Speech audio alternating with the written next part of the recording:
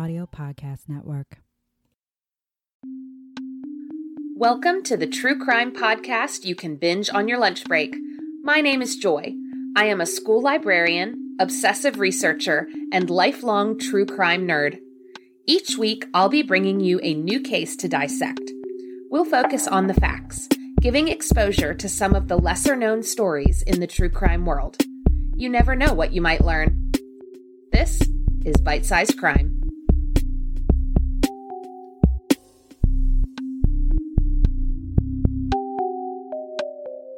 Welcome back to Bite-Sized Crime.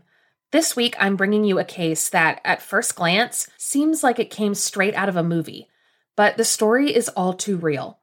This episode discusses sensitive topics, so listener discretion is advised. On the evening of Saturday, March 23, 2019, 22-year-old Wanzhen Lu pulled his new Range Rover into the parking garage of the Riverside Uptown condos in Markham, Ontario. He and a friend had just returned from a shopping trip and were planning to hang out in Wanzhen's condo that night. But as they walked through the garage, they were suddenly ambushed from behind. 3 men wearing masks grabbed Wanzhen, and when he tried to fight back, one of the men stunned him with a taser. They grappled with Wanzhen before shoving him into the back of a black van and speeding away. Wanzhen's friend was left behind, shocked by what she had just witnessed. Everything had happened so quickly and so unexpectedly.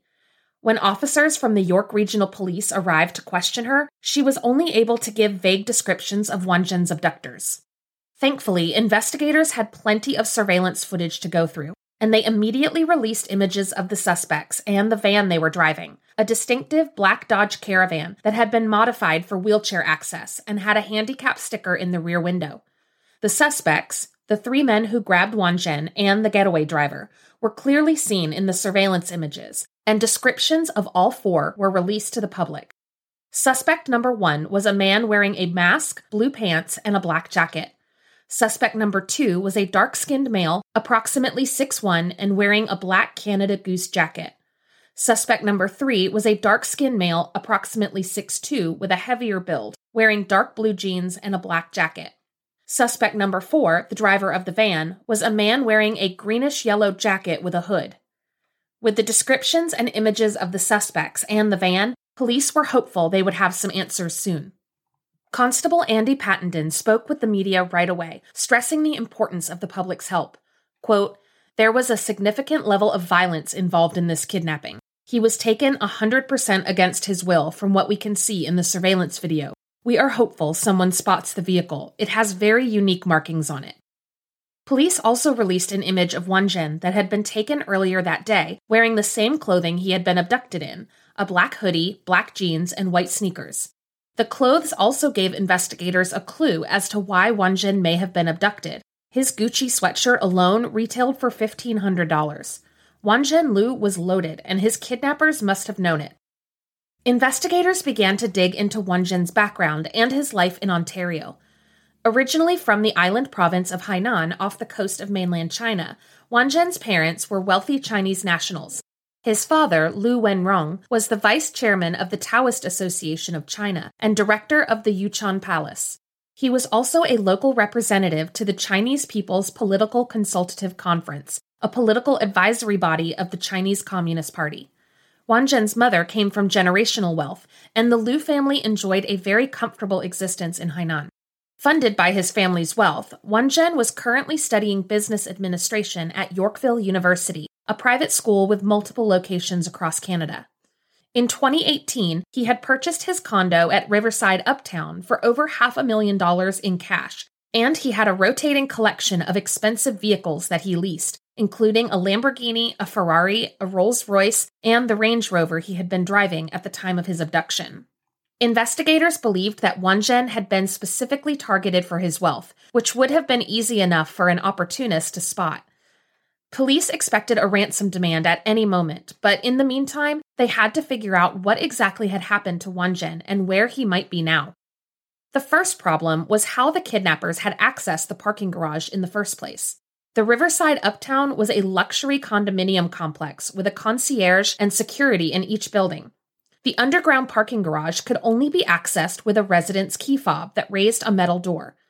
Investigators believed that the black van had already been inside the garage when Wanzhen and his friend arrived on Saturday evening. But how?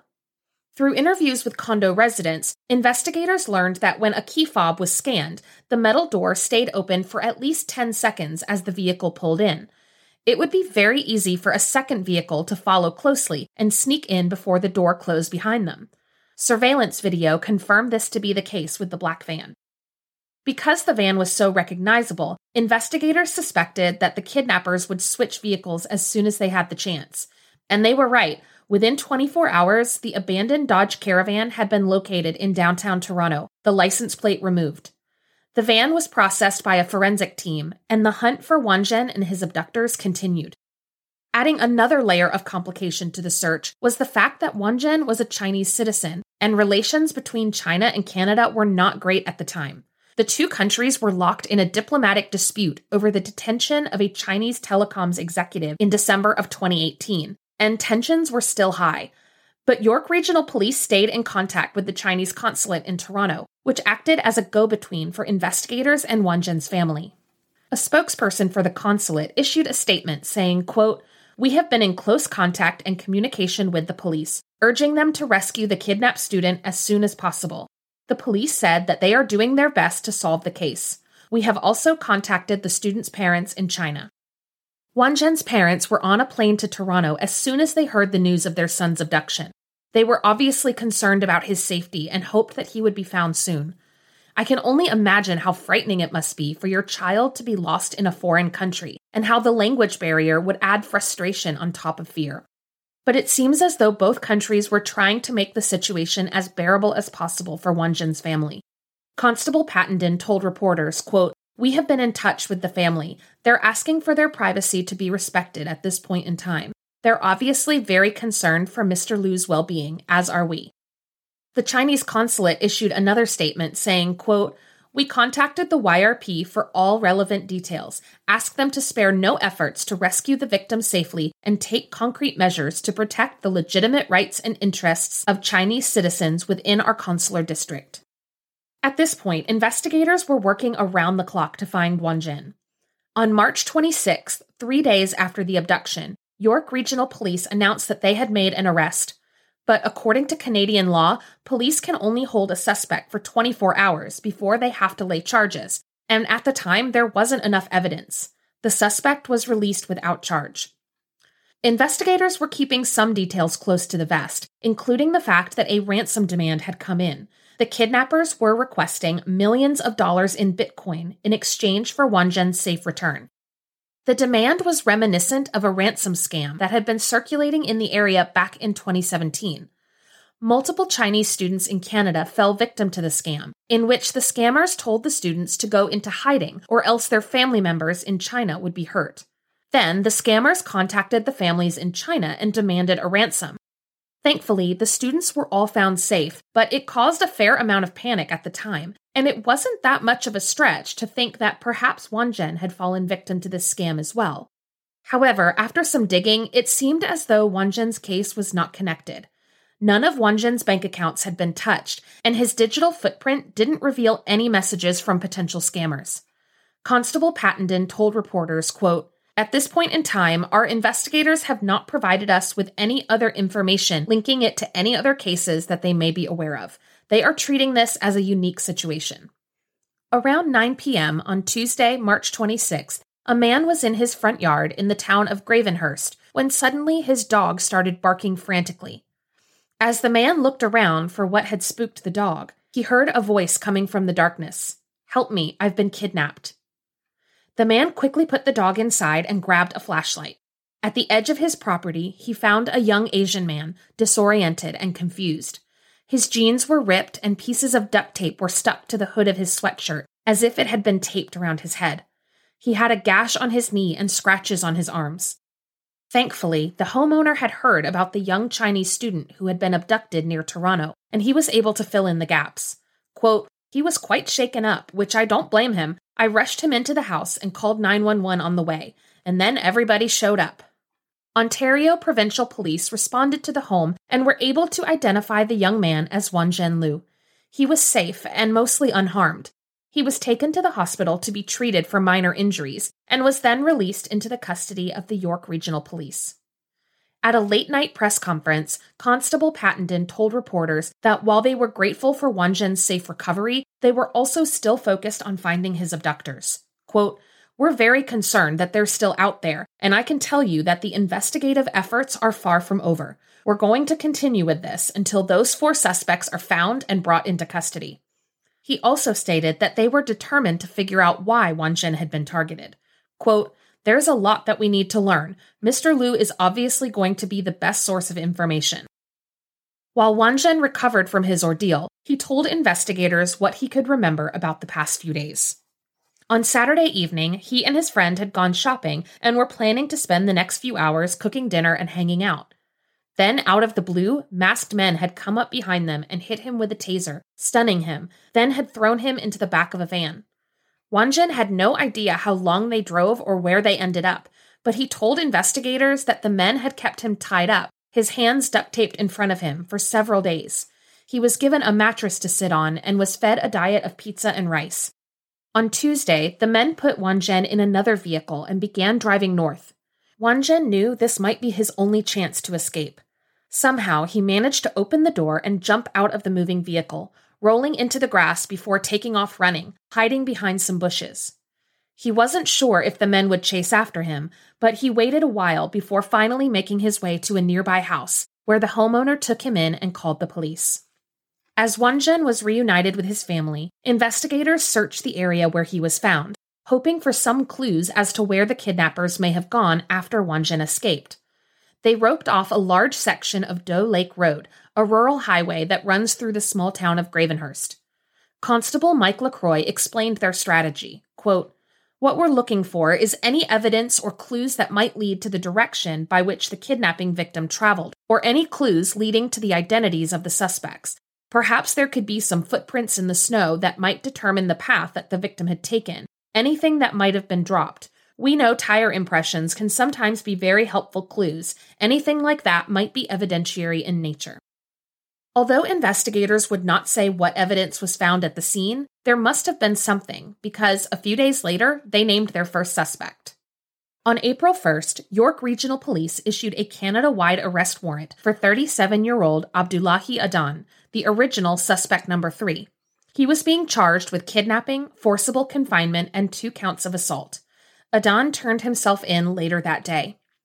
Constable Pattenden praised investigators on their hard work, but reminded the public that 3 suspects were still at large. Quote, "I can tell you our investigators have been working very, very hard on this investigation, and it's only a matter of time before these 3 additional suspects are identified. So we're encouraging them now to seek legal counsel and turn themselves in right away. We've got those images out. Somebody is going to recognize who they are.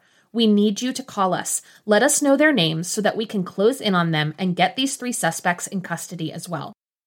On April 2nd, police announced another arrest. While executing a search warrant in the neighboring city of Brampton, York Regional Police arrested 33-year-old Hashim Abdullahi, the alleged getaway driver. He also faced charges of kidnapping, forcible confinement, and assault. On April 4th, another name, 28-year-old Muzamil Adaw, believed to be suspect number 1, was now wanted by police.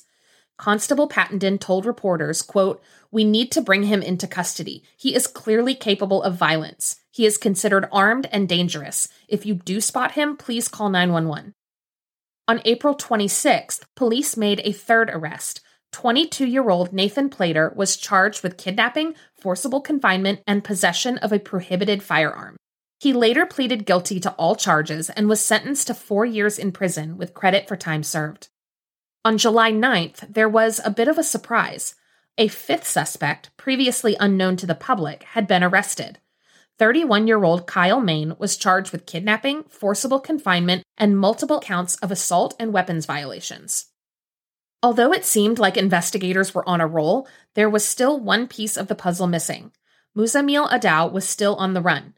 It would be another 18 months before he was finally brought to justice. On January 14th, 2021, police across the border in Minnesota pulled over a Chevy Silverado for speeding. When the trooper approached the vehicle, he noticed a strong smell of marijuana, and the 2 men in the truck were acting strangely. They gave the trooper an odd story about working in construction in North Dakota, and the story just didn't add up. When the trooper searched the vehicle, he found over 60 guns and several magazines of ammunition. Both men were taken into custody and charged with illegal firearms possession. The first man, Dane Sitladine, was also wanted for first-degree murder in Canada. The second man was Muzamil Adao, the final suspect in the abduction of Wanzhen Lu. Too many times, stories like these end in tragedy for the victims and their families. But thankfully, Wanzhen escaped his captors and was reunited with his loved ones. The perpetrators will face the consequences, and investigators can close the case knowing they did their best to bring them to justice. From what I can tell, Wanzhen Lu appears to be living a quieter life now. His Instagram is private, and he doesn't seem to have much of a presence on the internet. While researching this case, I was saddened to see how much vitriol has been spewed in his direction, blaming him for his own abduction, saying that he shouldn't have flaunted his wealth, he deserved what he got. But no one deserves to be kidnapped and held against their will, no matter how much money they have or what lifestyle they live. I hope that Wanzhen and his family can find peace, and that we as a true crime community can stand up for all victims and help their voices be heard. Thank you for listening to Bite-Sized Crime. This episode was written, researched, and edited by me, Joy Scaglione. Theme music is by Arts Guitars. For episode transcripts, pictures, and sources, please visit bitesizedcrimepod.com. You can also follow the podcast on Instagram at bitesizedcrimepod. If you have a suggestion for a case I should cover, please email me at bitesizedcrimepod@gmail.com. And be sure to subscribe and review on Apple Podcasts or wherever you like to listen.